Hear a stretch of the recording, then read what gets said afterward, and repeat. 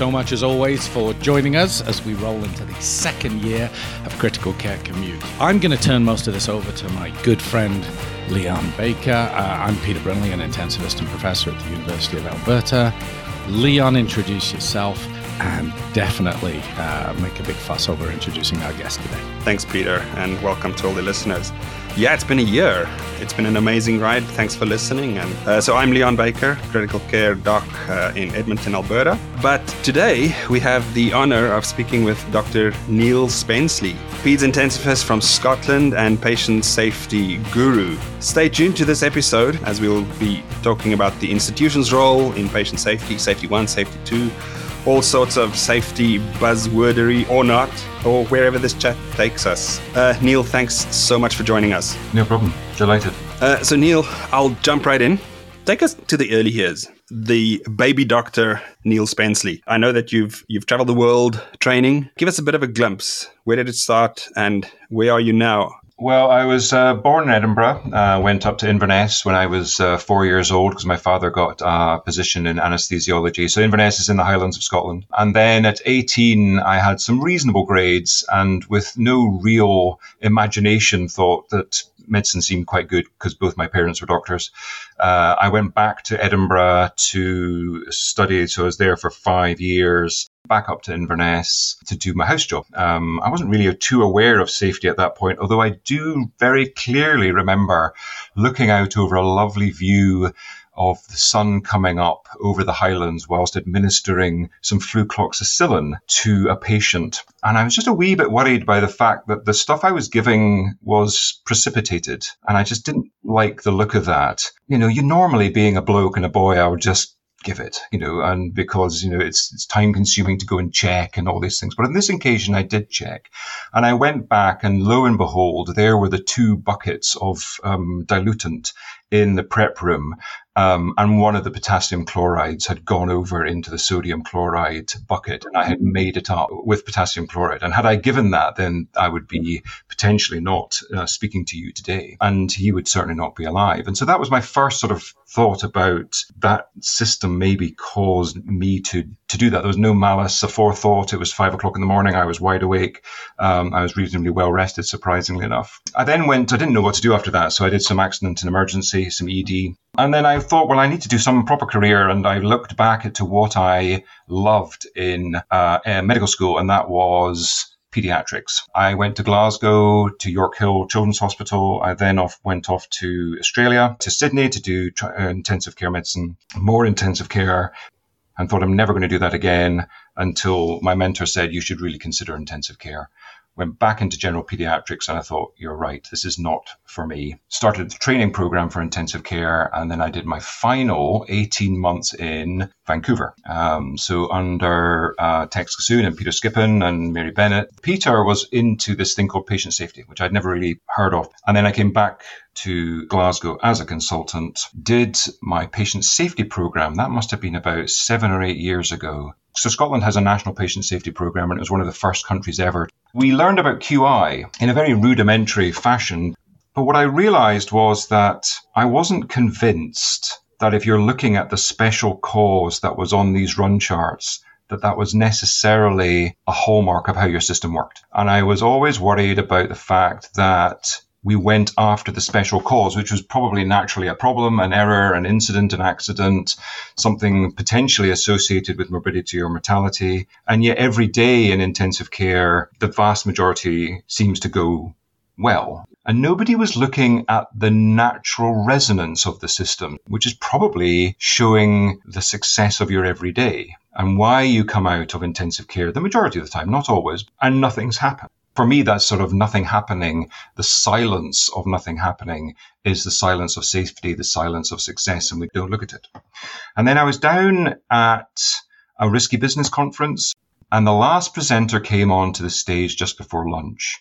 And this was Eric Honagel, who is a human factors engineer, psychologist, and one of the guys who has helped disseminate the theories of resilience engineering. Safety 1, Safety 2. Safety 1 looking at what goes wrong. Safety 2 is looking at why things go right or why they go wrong in the background of what normally works.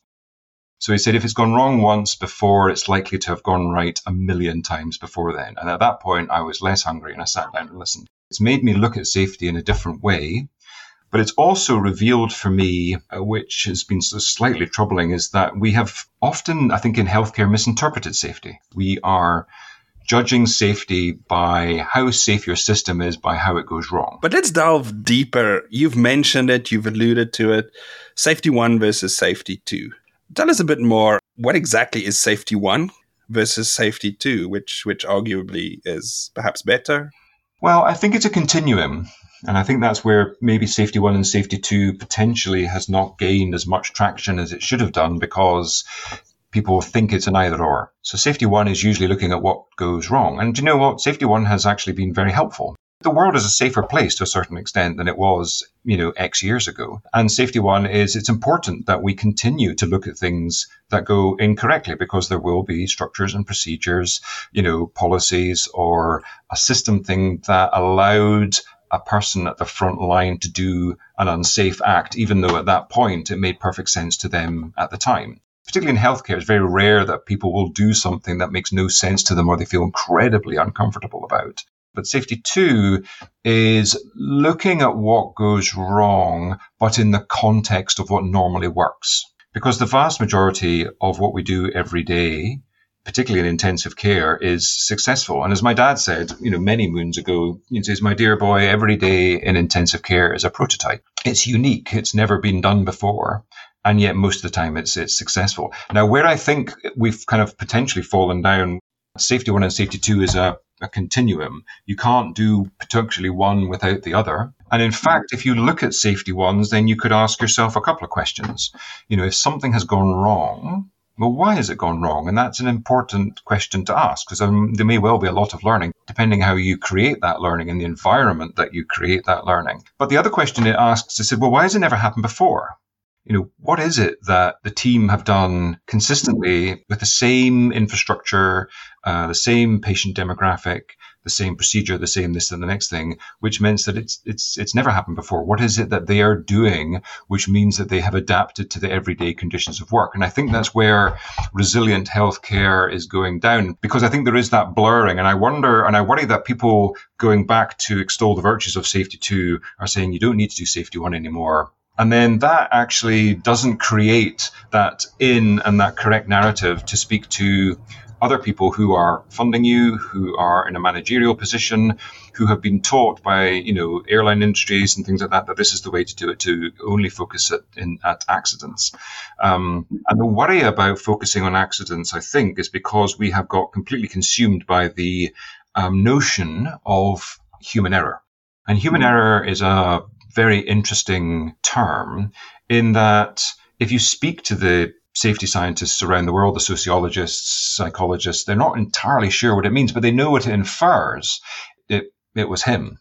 And often I think in healthcare, we go into an investigation with a preconception. We will find what we are looking for. The people who are doing the investigation when something has gone wrong have got the one piece of information that the people at the time when something happened didn't, and that is the outcome. So we go into these sort of investigations in a sort of like a safety 1 maneuver with a preconception of what's happened. We've already made up our minds what the issue was, who was standing next to the problem, and we post-rationalize bits of information that we have and come up to, the outcome that we'd cleverly already decided.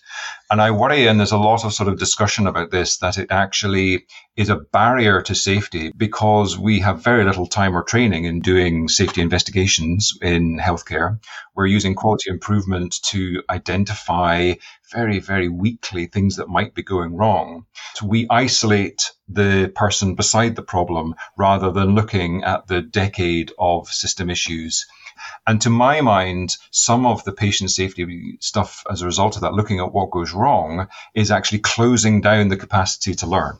What needs to be safe is your two-way feedback mechanisms. And the two-way feedback mechanisms you have with people on the front line. Particularly in intensive care, when I say no 2 days are the same, the only thing that I truly know when I come to work is my start time. So how do you create the capacity to pick up all these subtle nuances of change?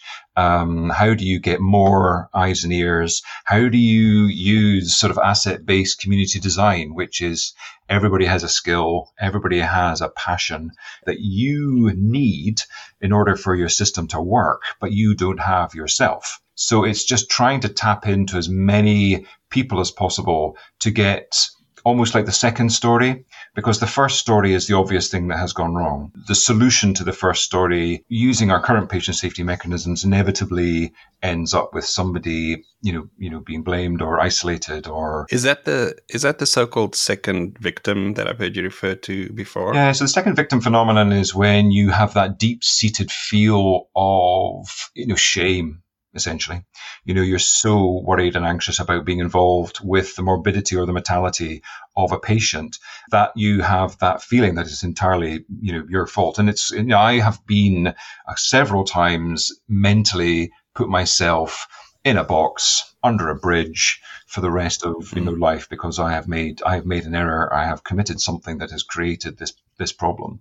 When actually the way I think about it now is that potentially, accidents are not pop-up events. Accidents and errors and things have been in the pipeline probably for, days, weeks, decades. We just happen to create this situation for parts of the system to come together in a unique way for it to happen. And then by the time that we look back retrospectively, the system has done what it always does, which is move on. We can't recreate those. Eric Honagel would say that patient safety is very important, but maybe system performance is more important. And that's what we should be looking at.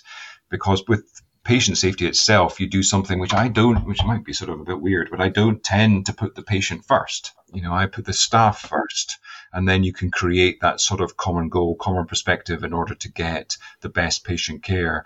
And it's really about how do we manage to create the conditions of work so that your team is adaptable to everyday work. Quite often a solution for an incident that has maybe gone wrong is to rewrite the protocol or write another protocol or expand the protocol. And I heard a good thing the other day said, guys said a good protocol is one that will gather dust on a shelf. A really thorough one is the one that can hold open an oak door in a hurricane. So, it's obviously going to be this thick and nobody's going to read it. And then if it happens again, then you may get sort of blamed down the line because you hadn't read the protocol, which you didn't either know existed or was unreadable. It's some interesting stuff, I think, coming out of Sydney now is that people are thinking, well, maybe we should deprotocolize. Maybe we can be safer if we take some protocols away. But it's very difficult to do. It's easy for us to start a medication, but we're far worse at stopping it. None of this stuff is new. It's all been in the background for decades. But if you look at Barry Turner's work, which is Man-Made Accidents, or Ross Perot, and Charles Perot, he was a sociologist and one of the guys who attended 3 Mile Island. So 3 Mile Island was when one of the reactor 2 in 3 Mile Island nuclear plant melted for various reasons. It was interesting because they brought in a whole load of psychologists and sociologists and human factors engineers. No medics, oddly. No medic was asked to come in and have a look at what the accident might have been due to. But they realized that it was partly due to the design of the system that baffled the people on the front line, which made it very difficult for them to A, pick up the problem and B, sort it out. But what they also realized was despite the automation, the design of the system, which made it difficult to pinpoint what the problem was, it was actually people that sorted it out. And yet, if you look at the report of it all, it's very interesting that the people were, to a certain extent, accused and blamed for not being able to immediately sort out or predict that, something was going wrong. And what they realized was it was the design of that system that created the accident. So what they realized was that complexity creates two things. It creates things called interdependencies and tight coupling.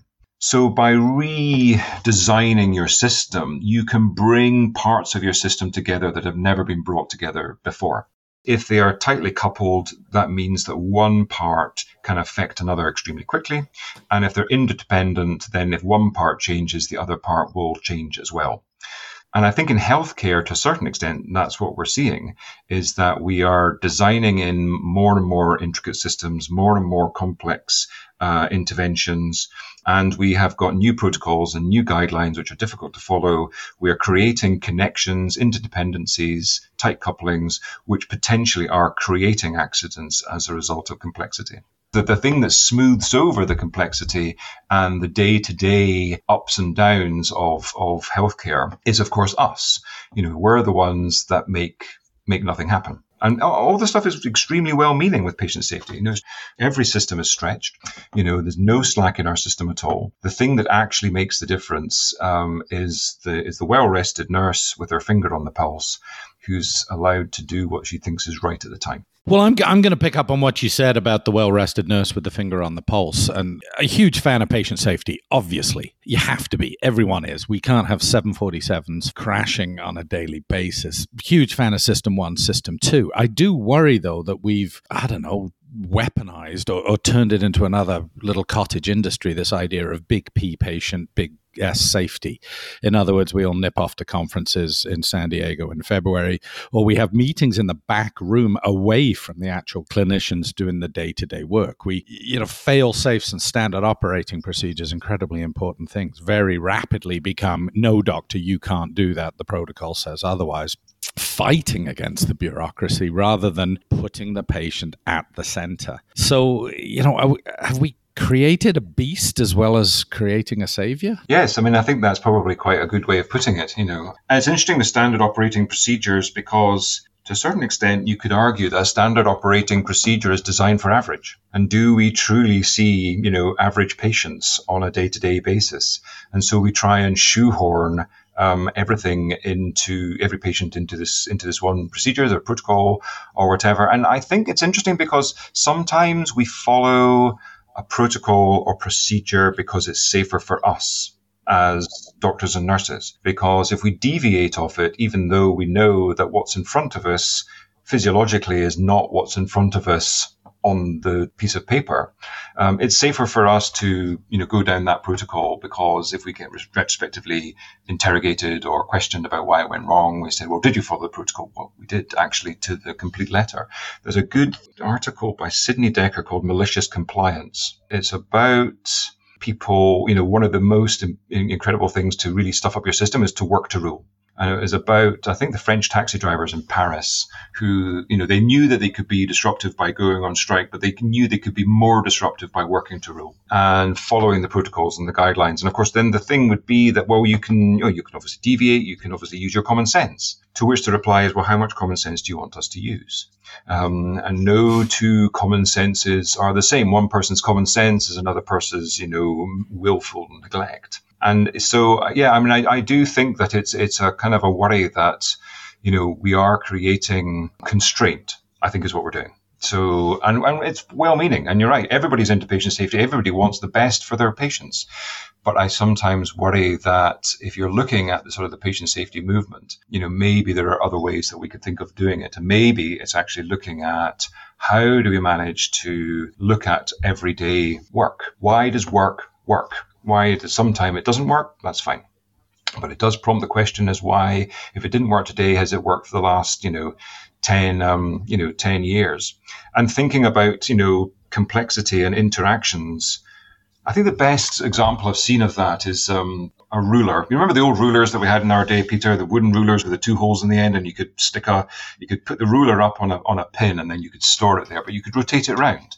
So you could. Many of them were whacked against my backside. And I was just about to suggest that yours may be broken and splintered in the headmaster's bin. But anyway, so if you put a ruler up on its pin and you put another ruler up on the pin, you can spin them around. And there's only one direction that they can go, and that's the way that you spin them. And if you look at the passage of the end of the ruler, it's only going to do one thing, and that's form a circle. And it doesn't matter who does it and how hard you do it, it only forms a circle. There's no interaction between those two rulers. It's very, very predictable. So you think I'm a bit bored with that now, so I'm going to spice it up. So I'll take one ruler off and I'll attach it to the end of the other ruler. So if you let it go, then you've got one ruler at the top attached by a pin to the wall, and then further down you've got another, it's attached to the other ruler just with a loose coupling so it's easy to spin. You then take it to 2 o'clock and you let it go. So that has, and people have looked at this with big foreheads and brown lab coats, and they've looked at it and they have realized, even using chaos theory, that it is mathematically now impossible to prove where the trajectory of the end of the second ruler is going to go. Not a clue. And that's 2 pieces of wood, and if you think about it, nobody has probably actually designed healthcare.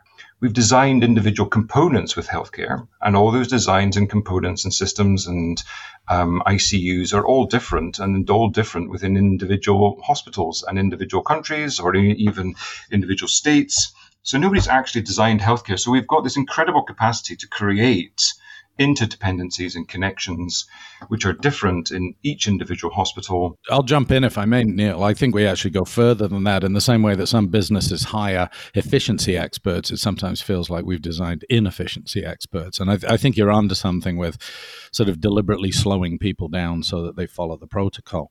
Do organizations get a pass? In other words, do they get all the credit when things go right and we get all the blame when things go wrong? I mean, I may be being overly dogmatic, but you are a pediatric intensivist and your nation has been rocked quite rightly by the Lucy Letby scandal. There was an awful sense of us reading it over here that, yep, doctors spoke up. The doctors tried to do patient safety 1, safety 2. They followed the protocol, but still the beast of the machine kept them quiet. Yeah, I mean, and I think there is an element of that. Although, I mean, the organization that I work in, we're very open with the management team who are very helpful in helping us and support us when things go wrong. And that's the way that they've been trained to and the way that they've looked at it. But they're also very, well trained in we must look at things that have gone incorrectly. I think there is an element of that. And when you, if we're looking at a sort of a patient issue or a problem that's gone wrong, or a DATEX, which is just basically investigating when you can submit a DATEX, which is looking at things that go, usually when things go incorrectly. If there's an investigation, then it often is completely centered on the actual people at the front line. And there's sometimes I wonder, not in all institutions, but I wonder if there is an element of disconnect. And I sometimes wonder about the use of this must be robust, in that if it's robust, the organization itself cannot, take the blame. And I think it's that sort of safety one mentality, is that the old view of safety is that the systems have been designed to make it perfectly safe. And if only there wasn't the bad apple, if only the people had read the instructions better, if only they had read the reminders better, if only they had paid attention more, if only had done this, that, and the next thing, if they only weren't just so reckless, then this wouldn't have happened. It's kind of that sort of thought about Eric Honagel's stuff about work as imagined and work as done. So work as imagined I know what you do. Something's happened. What we're going to do is we're going to put in another 4 layers of Swiss cheese. We're going to create more and more barriers so this doesn't happen again. All well-meaning. And I'm going to declare you safe from an office about half a mile away. But actually, there's the work as done, and that is what is actually happening at the front line. And so, but that's fine. I mean, work as imagined is fine, but actually that's not how my day-to-day work is. Certainly not the Swiss cheese model, which is now slightly falling out of favor in that it's looked at as static, linear, no capacity to show interactions, no real capacity to look at complex systems, which people think it is, but it actually wasn't. It's a good metaphor and it's a good visual thing. But even James Reason, I think in a Eurocontrol meeting in 2004, said, you know what, I think that Jesus had its day, because he too realized at that point that the model was wrong. But that was good for him, because he was the loudest voice in the room saying that actually the Swiss cheese model has probably had its day. And if you read it, then lots of people think that if you just put another barrier in, then it'll stop that red arrow coming through. Well, James Reason, like all clever scientists and thought leaders, realizes that things mature. Yeah. like a cheese, I guess.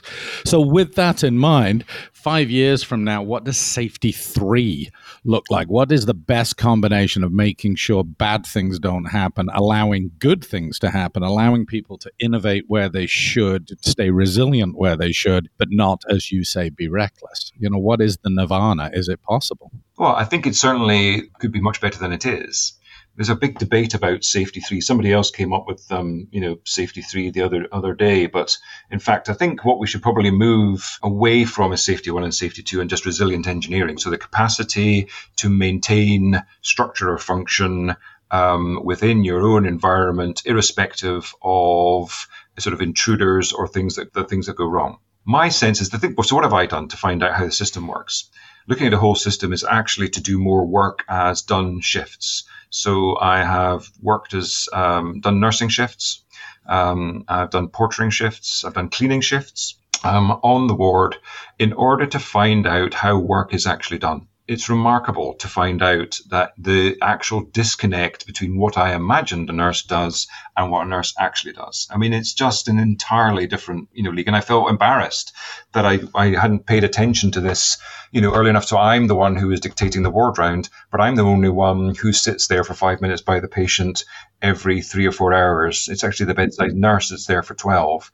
And if I can facilitate her capacity or his capacity to be more adaptable to the ever-changing conditions of work and create the capacity to have those feedback loops, then I think that will make the place more safe. And my very last question before I fire it back to Leon, what about efficiency as a metric? I've always worried that we look at safety as if there's only one patient in the entire hospital. And that's why you can slow things down and put up more barriers.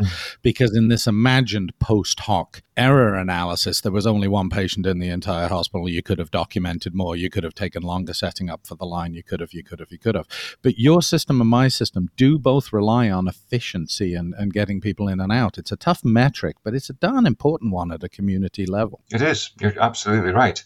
But I think that's probably under the umbrella of system performance. So again, is efficiency something that you want to really go for? Or do you want to go for system performance? And one of the byproducts that will be efficiency, efficacy, safety, and also well-being, recognizing that well-being is the well-being of your system which includes the individual or your staff, rather than well-being, which I think has gone slightly derailed and focusing on the individual to be more well because they've been to their well-being lecture, if you see what I mean.